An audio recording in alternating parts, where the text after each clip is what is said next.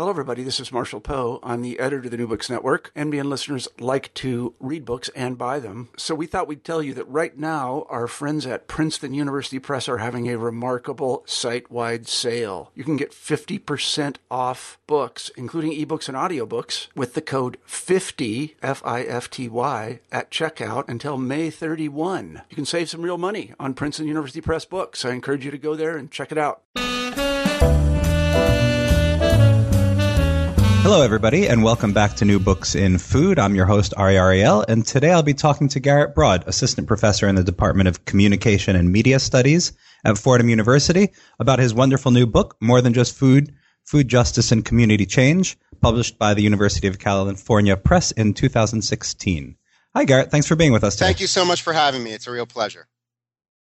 So I wonder if we could begin by you telling us a little bit maybe about yourself and how you came to this project. Yeah, the genesis for me, I started getting interested in food a dozen years or so ago, at a time when we were starting to see a lot of public conversation around the food system, documentaries and, films like Food Inc. and Michael Pollan books, and then, the Michelle Obama initiatives. And so all this sort of discussion in society and in popular culture around food.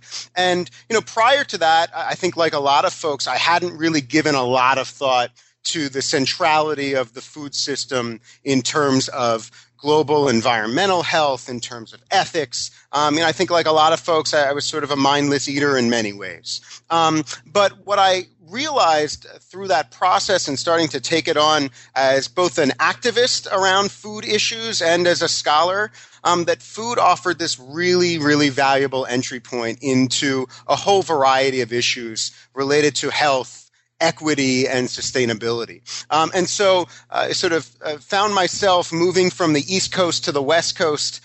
In graduate school, I was in Los Angeles at the University of Southern California, and again, started to really get engaged in kind of grassroots political organizing and community organizing around food. I helped found a community garden in my neighborhood in the east part of Hollywood. And Hollywood is not as glamorous as it seems in the movies. It was a sort of mixed income community, immigrant community in many respects, and was also doing work in South Los Angeles around a number of social justice and community organizing initiatives. And it was through some of those experiences that I actually started to take on a little more of a critical lens about the kind of dominant narratives around food that I was seeing in popular media, where I was seeing, in many ways, a sort of overly romanticized vision of food and urban agriculture and community and school gardens.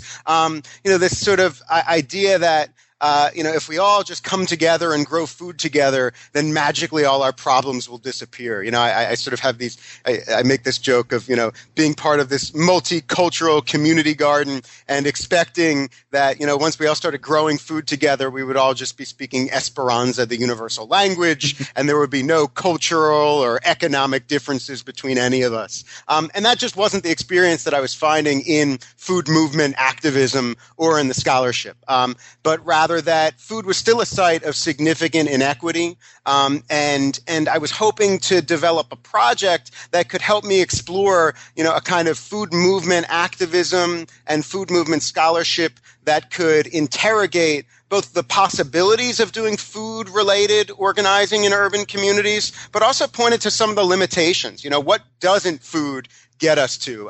In what ways are we overly romanticizing the power of food? But how can we then use food to build on to make social justice, equity, environmental justice, food justice a reality? So that was sort of the genesis of the whole way of thinking for me. And a lot of the methodology is revolved around something that you're calling engaged scholarship. So I wonder if you could just tell our listeners a bit about that and how it impacted your writing of the book. Yeah, engaged scholarship, there's a number of different terms that get used, for this idea of doing academic research that actively engages with community members, with people from historically marginalized communities, that contributes to activism and practice. As I'm sure many of our listeners know, those especially who come from the academic world, that, we're not necessarily incentivized in academia to do work that has real world implications, or to collaborate with community groups, or nonprofits, or even government.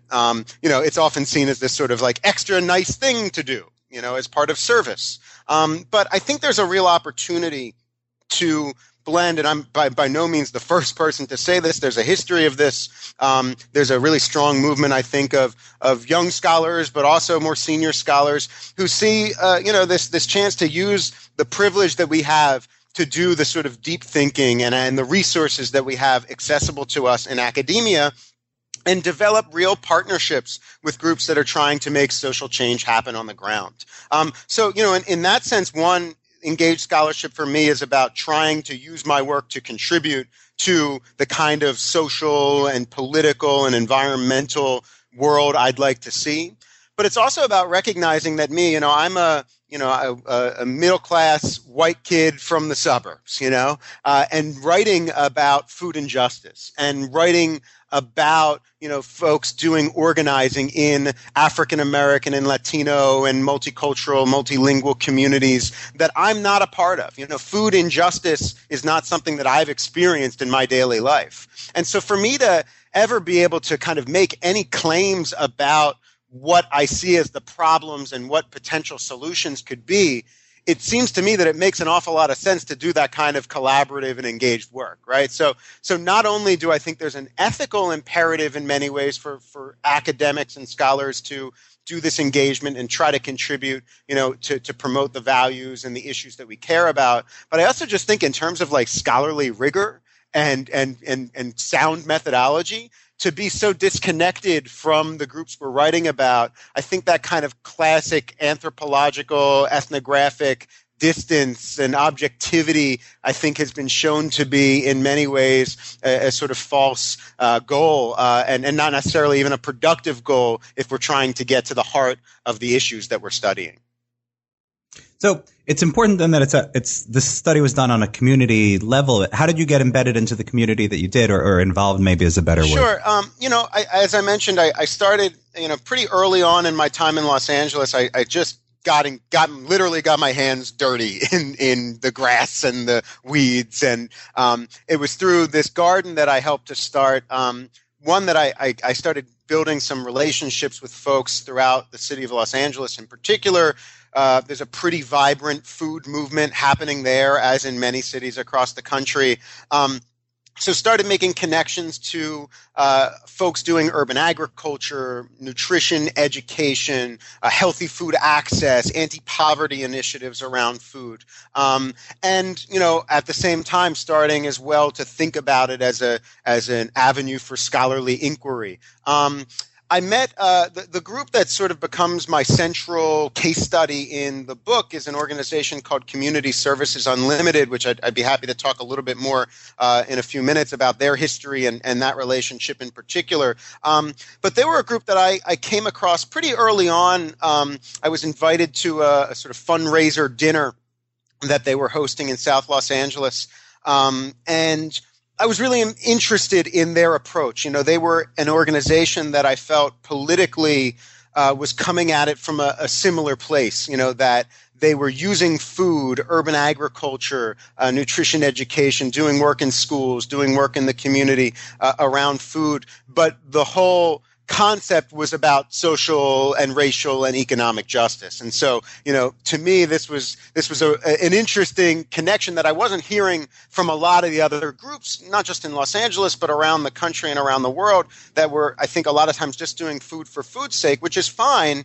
But my political position is that, that isolating food from other inequalities and social movements is not going to get us to where we need to be. So I just started, honestly, first, I did not show up and say, hi, my name's Garrett, and, I'm a researcher and I want to work with you. Also knowing that this was an organization, like many organizations in lower income communities and communities of color, they've come across a lot of academics over the years and oftentimes have had, less than ideal experiences in which academics sort of parachute in, get what they want out of a research collaboration, and then don't continue that collaboration in any way beyond publishing papers, often don't even share results, don't contribute, etc. And so, before I was Garrett, the collaborative researcher, I was Garrett, just another guy volunteering at a garden workday. And putting that time in and getting to know why these people were doing the work that they were doing, spending a lot more time listening and building those relationships than saying what I think should be done. For that first, I'd say 2 years or so, I was really there as a volunteer, as an activist, as a friend, helped organize some events, and then over time we started, developing some more research-oriented relationships. I would help them think about some strategic planning and some grant applications and contribute some sort of scholarly background to their, applications or their way of thinking about issues related to things like food deserts and activism and scholarship and et cetera. And then after a few years of developing this relationship, that's when I said, hey, you know what? I think there's something here. That we could use this relationship and the connections that I've made through this time, and also connections that this organization, Community Services Unlimited, had made over time, to explore, what is this food justice movement, this community-based food justice movement. And so it was really about putting that time in, developing those relationships, building trust first, and then, it continues to this day. It's not like I published this book and then, that was that. But no, I've remained in contact with them and with a number of other organizations and activists that are highlighted throughout the project. And it's really about continuing this conversation, continuing this collaboration, contributing in what ways I think scholarly work can, also using it as a platform to get their voices heard in some arenas where maybe they're not heard as often. Using the privilege that I have of having, letters at the end of my name and a university affiliation and a book now published with a major university press, folks start to listen to folks like me with those, for better or for worse, that's often the case. And so, continuing and having built that trust up over time, I think they trust that I'm going to continue in doing more public kind of scholarship, more engaged, approaches to talking to the public about these issues, that I'll, continue to keep their interest in mind as I'm doing that work. They have a really interesting history. Maybe you could tell us a little more about Community Services Unlimited and sort of their history and how it impacts their goals and strategies now. Yeah, I as I said, when I first met them at this fundraising dinner, I was impressed and a little surprised because they were a little different from many of the other food-based groups that I had come in contact with before. I mean, especially working in low-income communities on these issues and in communities of color, I think it's become a big topic, right? Doing healthy food access work, doing, nutrition education with young people in particular.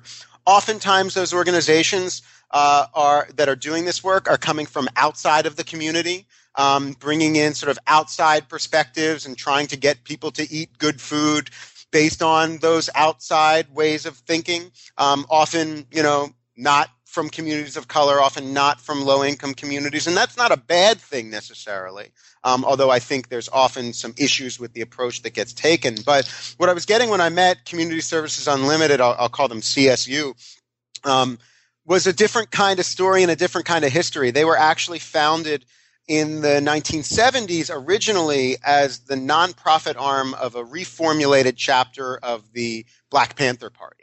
And, for me, growing up, I didn't know much about the Black Panther Party, and what I did know was usually not very flattering.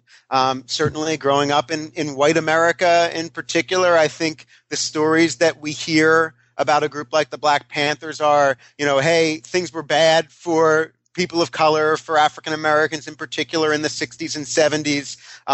So their grievances were legitimate, but their tactics were all wrong. And, the Black Panthers are sort of put forth as the antithesis of Martin Luther King, who did it the right way. Nonviolent civil disobedience versus militant, violent, aggressive activism that did more harm than good. That's the story that I always got and I think others could relate. But what I learned in doing this work was something that maybe some folks listening know about, but I imagine many folks don't, which is that the Black Panther Party actually shifted early on from a more militant approach, which remained in certain respects, but really started to develop a variety of community-based programs in chapters across the country. They called them survival programs. And the idea was, that they could use these programs as a way to build a base of committed movement members, and that there were very real needs in communities of color, in low-income communities, in African American communities in particular, basic survival needs that needed to be dealt with that government and business were not dealing with. So they did things like safe escort programs for seniors. They did major people's free medical clinics in cities across the country. And one of their most successful programs was something called the Free Breakfast for Children program. They did a number of food-related programs. But the Free Breakfast for Children program was one of their probably their most successful of all their survival programs. Just to give some numbers, in the school year 68 to 69 alone, they fed over 20,000 school children across the country. And this is at a time before there was a national school lunch program. There was, not federal support in this way. And people were going hungry. And here was a group like the Black Panther Party, vilified by many, that was providing these really essential needs, using it to feed people, but also using it to organize people. Because once you get people eating, that's when the conversations about capitalism, about racism, about community development can happen. And it's the kind of thing that throughout the life of the Black Panther Party, there was major government infiltration and attempts to deconstruct and radical groups like the Black Panthers. The FBI had something called COINTELPRO, that their main charge was to try to bring down groups like the Black Panther Party. And interestingly, there are some memos you can see of FBI leaders, J. Edgar Hoover among them, saying that the most dangerous thing that the Black Panther Party was doing was not the guns, not the militancy, but it was programs like the Free Breakfast for Children program, because that could build legitimacy within the community. So Community Services Unlimited was founded in the mid-1970s to house these kinds of programs, and sort of evolved and changed over time. And then in the early 2000s, a woman named Neelam Sharma took over. Her husband at the time was a guy named Kwaku Duran, who had been the leader of Community Services Unlimited, and helping to run this reformulated chapter of the Black Panther Party, and then some other initiatives around. He was a lawyer as well, but led by this woman Neelam Sharma, she really helped shift the focus of CSU specifically to food issues. Seeing in the early 2000s, she actually had come from Britain, and seeing and raising children in South LA, and seeing just what a very difficult food situation it was, and what a desire there was among community members to have better food and to use food as a community development tool. So over the last 15 years or so, CSU has really focused on being a food justice organization, sort of using that term before it was a well-recognized term at all. And so they do things like community gardens, school gardens, community programs around cooking and nutrition and gardening. They also have developed a for-profit social enterprise within their nonprofit, and so are doing job training, internships, employing several local community members, selling their food. They're actually in the process now of trying to build. They've purchased a building and are trying to turn it into South LA's first organic food market. They call it a Beyond Organic because they don't have USDA certification for a number of reasons. But also making it a community event space, because for them, as I mentioned, food, as the book title says, is about more than just food. It's about community development. It's about economic empowerment. It's also about cultural awareness and cultural knowledge and cultural awakening, because what they do is they work particularly with young people to recognize, that they've got skills and knowledge about food and health within them. I think oftentimes, there's this tendency in food-based programming to assume that kids in particular and kids of color in particular just have no idea about food and have no connection to good food. And what a group like CSU does is works with young people and community members to sort of combat that very that narrative that sort of takes power away from them, and to help understand and unlock the cultural histories of African American history, of Latino, Mexican American history in Southern California, as an example, to show what an important role those groups have played in creating good food over time, and what role food and cooking has played within those cultures over the course of generations. There's a really interesting section in chapter 3, I think, where you talk about the interplay between sort of systems of knowledge and the authority of science. Yep. And medicine, and then forms of community knowledge. So, how does that play out in that setting? Yeah, it's an interesting point that you bring up, because one of the things that I try to do in this book, and I think the position of being where I am, not really sitting as a member of one of these communities I'm writing about, but also not trying to take this sort of disinterested, objective social science or science view from the outside. I try to sort of both lift up the voices in the way that I can of community activists doing this work, in a way that I think often doesn't get done in sort of mainstream public health and food and nutrition work. But at the same time, maybe at times sort of critique the community narratives as well, and demonstrate the ways that that this community building work is not isolated from the sort of structures of power that they're critiquing at the same time. So, you mentioned this sort of discussion of science, and what you get a lot in these sort of food justice spaces is this real strong championing of community knowledge and of community power, and sort of rhetoric that says, we have the knowledge, we have the power, we don't need others to help us overcome the health challenges, the food system challenges. We need to do it ourselves, right? And we have the ability to do it ourselves. And I think there's some real value in that kind of empowerment rhetoric. But if you look deep into the work that's getting done, I think there also needs to be a recognition that this work is being facilitated by, as I said, the very sort of power structures in government and corporate food that these groups are setting themselves up as opposed to. So, they champion local knowledge and cultural knowledge about food, and sort of say, you won't read this in a science nutrition textbook, but, this home remedy that I use aloe for is really valuable, but because we're getting funded in this project by a medical school, we can't write that in the literature we're giving out, right? So we do see these kind of interesting negotiations at times between scientific knowledge and more grassroots cultural knowledge. And one of the things I try to demonstrate is how the lines between these are probably much more blurred than either side is willing to admit.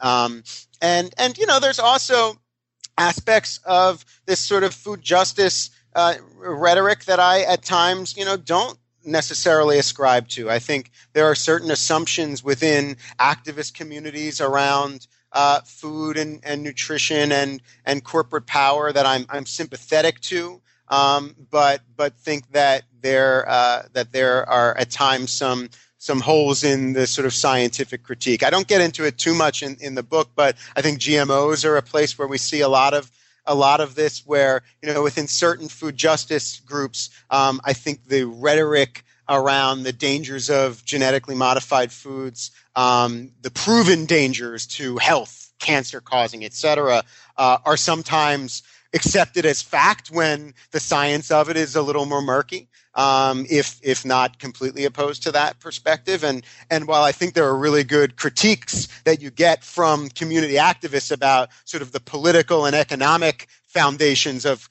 corporate food and of GMOs and sort of who's controlling our food system, sometimes the scientific negotiation is not as clear. One of the things I like to say is I sort of wish that sort of hardcore sort of pro science and corporate food folks could take like a really good sociology of science and critical race, or community development class to sort of understand the role of community knowledge and the constructed nature of science. And I also think it probably would be good for community activists to take a good biology class. And maybe if we could sort of find that middle way between where we're critical of power structures that have historically marginalized and oppressed certain types of communities in food and agriculture, we can be critical of that while also not necessarily believing everything we see on Facebook.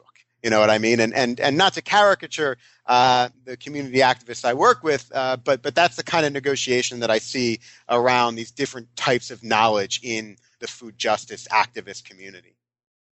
So those kind of negotiations and the tension maybe between being a grassroots organization and larger structures seemed clearest to me in terms of engaging with the capitalist system. Yep. Could you talk maybe a little bit about how CSU sustains itself, how it has revenue, what sort of, how does it work? Yeah, and I use CSU as sort of the central case study, not to say every group that does this work is like this, but there are a number of other groups around the country that do this kind of community-based approach to food justice. They take different forms. I speak with a number of them in the book. So CSU is sort of my anchoring organization, but I talk, for instance, to a number of different activists involved in this network called Rooted in Community, which is this national network of youth-focused food justice organizations. CSU was the host of a major summit for them in a few years back in Los Angeles that I helped to organize. And through those conversations, I followed up with a number of those folks there.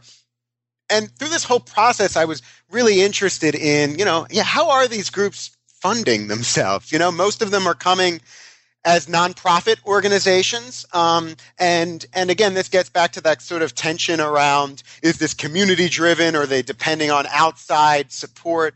And so there's a lot of contestation around the role of money in this work and coming up against what many of the activists I talk to refer to as the nonprofit industrial complex. This idea that there is this system around getting grants, around the major funders, around, and in the food space, that's groups like the USDA in the public sector, the Kellogg Foundation in the private foundation sector, but and engaging, trying to figure out how do we try to advance our really radical social justice, racial justice, economic justice aims while existing in this nonprofit industrial complex. And so I talk to a lot of activists who struggle with this. And this is something, I've done work on other community organizing and nonprofit organizing sectors, and something I see not just in food at all. And there's been other scholarship on this as well in different sectors. But, ultimately, these groups need funding to make their programming happen. And I think, this gets back to the sort of romanticizing of some of this community-led work that I've seen over the years, that I've read other scholarship. This was one of the things that sort of encouraged me to dig into this issue of funding and money in this project, because I had seen other scholarship that sort of glossed over the fact that, many of these groups doing really strong transformative work around food systems activism, they're sort of saying, hey, look at this example of a group that's developing this, this project outside of capitalism, outside of money. But I would investigate this and say, actually, the money's coming from somewhere to support full-time staff members, or to support, youth internships, or to support, the money needed or the time needed to grow food on a daily basis, or to, bring food in and start, community markets, et cetera. And so I explore these sort of hybrid networks of community activists and funders, and then strategies to develop, economic equity and wealth within the communities themselves. And so, a group like CSU depends in large part on major grants that they've been pretty successful at getting over the years, although they've had to sort of develop the right language around the work that they do to appeal to certain funders, and it's always been a negotiation process for them. And they've worked hard to try to maintain their social and political commitments while also sort of hitting the buzzwords that you need to in this work. And they're by no means alone in this. But sort of looking again to sort of some of the history of the Black Panther Party, actually, they've also seen how important it is to develop a sustainable economic model. Something, there are many reasons that the Black Panther Party eventually unfolded, right? And there were major internal problems with the Black Panther Party related to misogyny and drugs and violence. There was major, external pressure placed on them by groups like COINTELPRO. A number of reasons why the Black Panther Party eventually disbanded. But one of them that I discovered in this work was they had this very critical perspective on capitalism, a commitment to a sort of socialist revolution. And drawing from some oral histories I read of some former members, there were some really incisive critiques saying, they were so blinded by that ideology that they overlooked the need to develop a strong economic model, a strong economic base. The Panther Party owned buildings. They owned health clinics, but they didn't cultivate that over time and lost that kind of equity. So groups like CSU, many of them are really in this moment trying to figure out sustainable economic models that, one, could make them more independent of government funding, of private foundation funding, and all the sort of strings that come with being part of that nonprofit industrial complex, but doing sort of social enterprise, social innovation in which their bottom line remains community power, but they develop sustainable economic models to make that happen. So, as I mentioned, they're developing market-based programs. Food. They have a food delivery. They grow food and also bring food in from other local farmers, particularly farmers of color in the region. They distribute that food. They sell that food. They're now they have a catering service. They are now trying to develop, as I said, this sort of standalone market. And have events and fundraisers and all sorts of different ways. And I think, looking around, CSU is one of many groups doing this and trying to figure out other economic models to make this happen, to make them, more independent of the foundation money, but never fully independent of the logics of capital. And so I do think it sometimes in activist communities that come from the sort of far left, there's this really knee-jerk reaction to anything related to money. They sort of don't want to deal with it, and they want to develop a sustainable model that doesn't go there, right? And I think the example of CSU and other groups I highlight shows, it's sort of easy for those folks to say, but when you're actually trying to do this work and you're trying, for instance, to get youth involved, a really good way to get youth involved, offer them a stipend, right? Because that's going to keep them coming back, and they're going to, invest in the work more, because then they're able to use that money to support themselves and to also just have a basic incentive for participation. And there we can build, leaders with some engagement with the market. Is it a perfect system? No, but I think to the extent that we want to develop sustainable solutions, we need to engage with the market in productive ways. And if we do it from a sort of vision-based perspective with our values sort of leading the edge, then I think that's, somebody, if we don't do that as folks who are value conscious around this, somebody else will. And those market opportunities will disappear for folks who are going to do it with the community's best interest at mind. And they seem to be able to do two things at one time, right? They seem to be involved in this market-based nonprofit industry, at least to an extent, but also they're networked into groups like Rooted in Community. It's sort of national level food justice groups, right? Yeah, and I think, that's something we see a real challenge moving forward. I think what many of these groups that do community-based food justice organizing do great is the community-based work. They're knocking on doors. They're building relationships. They're doing those one-on-one sort of transformative experiences with young people or community members, building local power around this stuff. And that's a lot of work in its own right.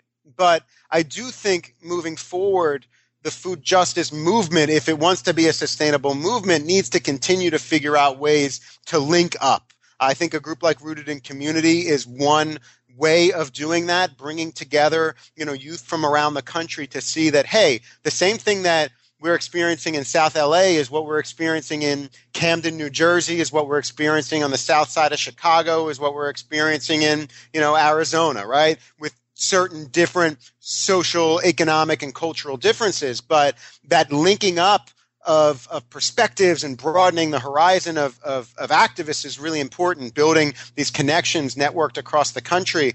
But it does seem like continuing to build that up in the future.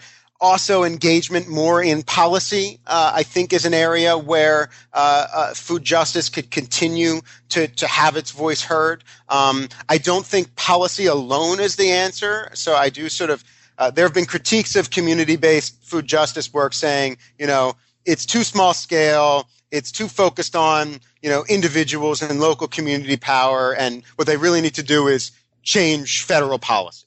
And my response to that is, and what I hear from the activists who are doing this work is, one, we can do both. Two, if we change the policies, but the folks on the ground are not prepared with the skills, the knowledge, the passion to support that policy and to enact that policy, then that policy is going to be, go for naught. And so those are some key points that I think come through in this kind of work as we look forward. Yes, we need to link to policy. Yes, we need to link across different geographic areas, across sector, not just consumers, but also producers. But we need to do all those things and not sort of say that one or the other is going to be the answer. I really do think it needs to be a holistic approach moving forward. And it seems like there's more and more competition also for controlling the narrative around food justice, right? Yeah. So in your last chapter, you start to talk about the AHA and the Roy Finley Project as sort of competitors to CSU. Yeah. So I use the American Heart Association and this guy Ron Finley. Some folks might be familiar. He has a TED Talk that went viral. The gangsta gardener of Los Angeles, of South Central Los Angeles. I know Ron a little bit from doing this work. I think what I try to do, my background is actually in media and communication studies. And so one of the things I'm really interested in this project is exploring the stories that get told about what the problems are and what the solutions can be, and how different groups are able to control the narrative around those issues. And what I find is that a lot of the groups doing the community-based work that are really embedded in the community of the community struggle or often are not particularly interested or have difficulty getting attention telling their more nuanced argument about what the social problems are, what food can do and what food can't do. And so they don't get a lot of media attention outside of a few sort of spokespersons. Will Allen is one example, has gotten some attention. There are a few others. But what you see is tons of groups, as I mentioned earlier in this conversation, that are getting engaged in this work, coming in to communities like Los Angeles, maybe building a garden or two, and then creating really slick, beautiful media, having connections to major Hollywood people, to major TV networks, and doing a lot of sort of corporate social responsibility partnerships and getting their story out there. And in this slick kind of way, well produced with celebrity partners and celebrity advocates. That's something I'm really critical in this book of the American Heart Association, a particular program called the Teaching Gardens that goes around and builds gardens in schools across the country. And I love gardens. I think there should be school gardens in every school. But when a group like this comes in and one sort of pretends or is unaware of the decades of work that's already been done by local activists doing just this kind of work, ignores that, and their leadership does not reflect the community. They're mostly white folks from outside the neighborhood. And they get all this public relations, and they're making claims about, look what we're doing, transforming this community with this school garden, and having this theory of change that says, if these kids see where their food comes from by growing it in a school garden, then their health will be transformed and the health of their community will be transformed. But you know what? That's not true. that alone is not going to transform a community that has had decades of systemic disinvestment and racial and economic exploitation. I call it the magic carrot approach, right? That if only this kid knew where his carrot came from, then he will be healthy and his whole community and the city and the world will be healthy and happy. And I think, that's ignorant at best and dangerous at worst. Because what it does is it creates among a compassionate public a false narrative about what can be done and what impact that can have. And it overshadows the work of folks doing this really hard work on the ground. And so that's why I am really critical of a group like the American Heart Association for this. Again, I'm sure they're well-meaning, but I think it's really unproductive and offensive in many ways. A guy like Ron Finley, I think the jury is still out to a certain extent. He is a master storyteller, has a background in fashion design, had this really interesting story of growing food in his neighborhood and having gotten ticketed for it, for growing food on the sidewalk in front of his house, and sort of turning this into a cause celeb that got coverage in the LA Times and then sort of blew up nationally and internationally. And Ron is great at telling this story about, the need to overcome food injustice. But what I think will be interesting to see, and I think that Ron continues to try to figure out, and it's been a little bit since I've checked in with his status on this work, is, it's one thing to get a lot of attention for a TED Talk, but then to actually build the work in the community in a sustainable way, and to do that style of organizing and institution building and finding the right partners and the right people and building real community capacity, that's a whole other ballgame. And so Ron, has got great taglines. He's the gangsta gardener, and he talks about, I don't know if we'll have to bleep this, but, he talks about plant some shit, and he's got T-shirts that say plant some shit, that have been sold all over the world, and he gets phone calls from people all over the world who are really inspired by his message of, grow your own and the empowering message that brings.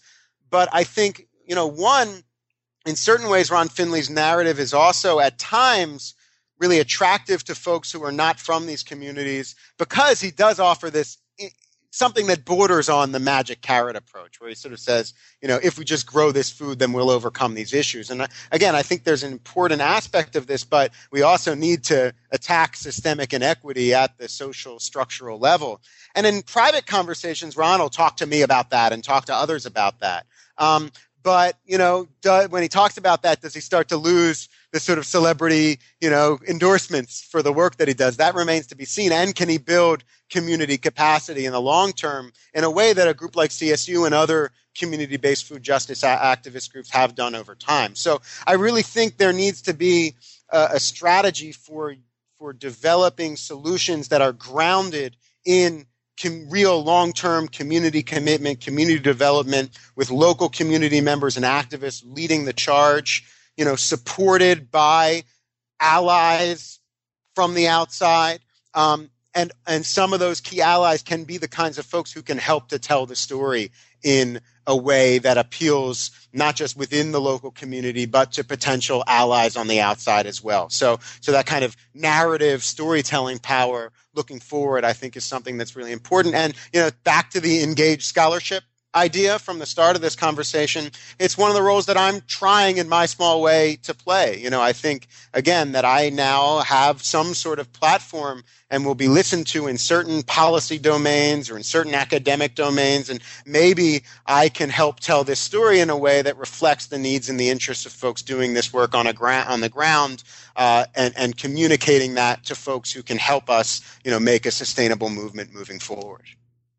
Yeah, and towards the end of the book, you also make some fairly specific recommendations for local food justice groups on how they can deepen their impact. And one of those, it sounds like, is clearly control the story being told. Yep. But could you talk about that a little and maybe what other recommendations you made towards the end? Yeah, in terms of, again, I think that there are these groups that a lot of times media and communication for so many community groups is seen as this sort of extra thing that, maybe some associate director does on the side.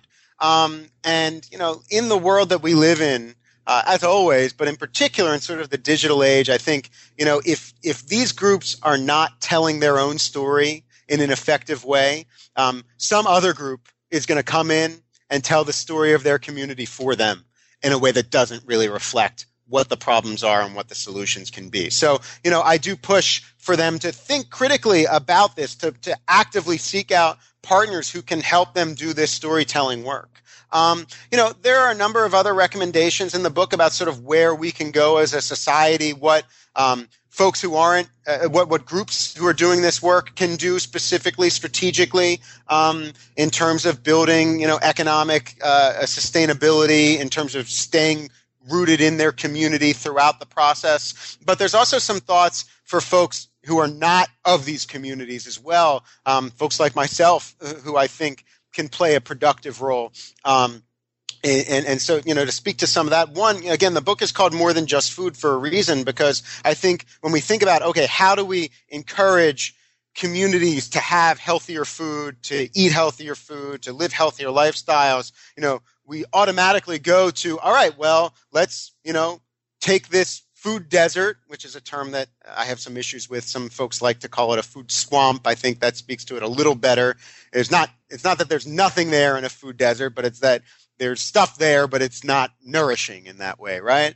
But there's, a lot of folks say, hey, let's just put a grocery store down, right? Build a garden, and that'll solve our food desert problem, right? And I think there's been some research now to show that that is not the case. That simply plopping a grocery store down, but not connecting it to other social initiatives, not getting buy-in from the community from the start in terms of designing the grocery market or whatever it is, in terms of having prices that match their economic needs, in terms of products that are culturally relevant. I mean, all these things are an important way to make sure, and then doing things like, other sort of strategies for inviting folks in, recognizing that it's not just if you build it, they will come. So I think that from the policymakers, they need to realize that if they're going to try to solve the quote unquote food desert problem, they need to recognize the problem isn't just food deserts, that's actually a symptom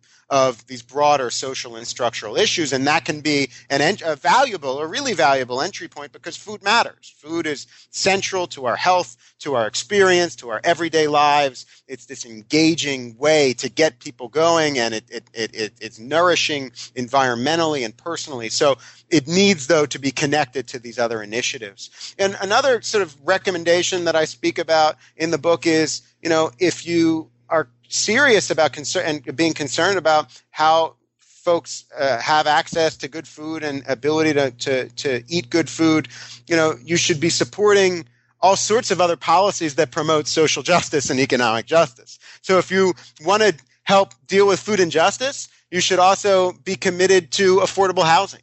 Right? Because if folks are spending, somewhere a significantly less portion of their income, on their rent every month, if they're not spending 50, 60% of their income on their rent, then maybe they'll have a little more money to deal with, to spend on good food. If they're, have a living wage and overtime hours and a schedule that makes sense, or not having to work 2 or 3 jobs just to make ends meet, and having other, social programs that provide, for healthcare, et cetera, that will open up space and time and money to devote to food. So, if you're committed to making sure that there's a just food system for all, that folks have an opportunity to eat good food, it's not just about saying, hey, let's solve this food desert problem. Hey, let's teach these people, what good food is. A lot of times they already know what good food is. They know where they could potentially get it. They just can't afford it, or they don't have time to. They have to make really difficult decisions in their life. And so I think really using food as part of a broader social justice movement, connecting it to other racial and economic justice initiatives that are happening around the country in this moment, that it's really justice that's priority, and that food is this entry point into making that happen. And it's a valuable one, and it's a one that I always come back to because I think it's as promising as any arena in the way it cuts across so much of our life and the social problems and environmental problems that we face and the kinds of solutions we might be able to see in the future. Great. I think we've taken up too much of your time. The book is wonderful. I hope everybody has a chance to read it. Could you tell us, our traditional last question here on New Books, what you're working on now? Sure, yeah. And this is always a frightening question for an academic who's just spent the last 5 or 6 years getting this book out. So one, I'm really committed to seeing this book through for a little while. Again, that sort of engaged scholarly approach to me says that just because it's out now, it's not just, this thing paperweight on the shelf, but using it to speak to academic audiences, scholarly audiences, but also practitioners, activists. I've been trying to, it's a book that is a scholarly work at heart. I tried to write it in a way that I feel like would be engaging for someone committed to these issues, but also doing something like this to me is really important. This podcast that we're doing now, I've written some op-eds and some blog posts and looking for opportunities to talk about these issues in more public arenas. So that's one. I'm also developing some new work. Through this project, as we've discussed in this conversation, got really interested in the role of money in social change and social justice. And so I'm in the process of developing some new work looking at philanthropy and giving and markets as forces for social change, the limitations of that, the possibilities of that, particularly in the food system, and also around animal issues. Not something I spent much time on this book, but I've published elsewhere looking at animal food and animal food production and issues related to that and sort of the future of animals in society and as part of our food system. I'm personally a vegetarian and vegan, have been for many years, and am interested in both the environmental and the ethical implications of all of that. So right now I'm, sort of when I get off of this conversation, I'm finishing up a chapter writing about what I'm referring to as philanthrocapitalists. So the Gateses and the Buffetts and the Zuckerbergs and the way that their money is shaping global health and agriculture and education policy and media narratives. Also doing some work in the early stages looking at a movement of folks that call themselves effective altruists.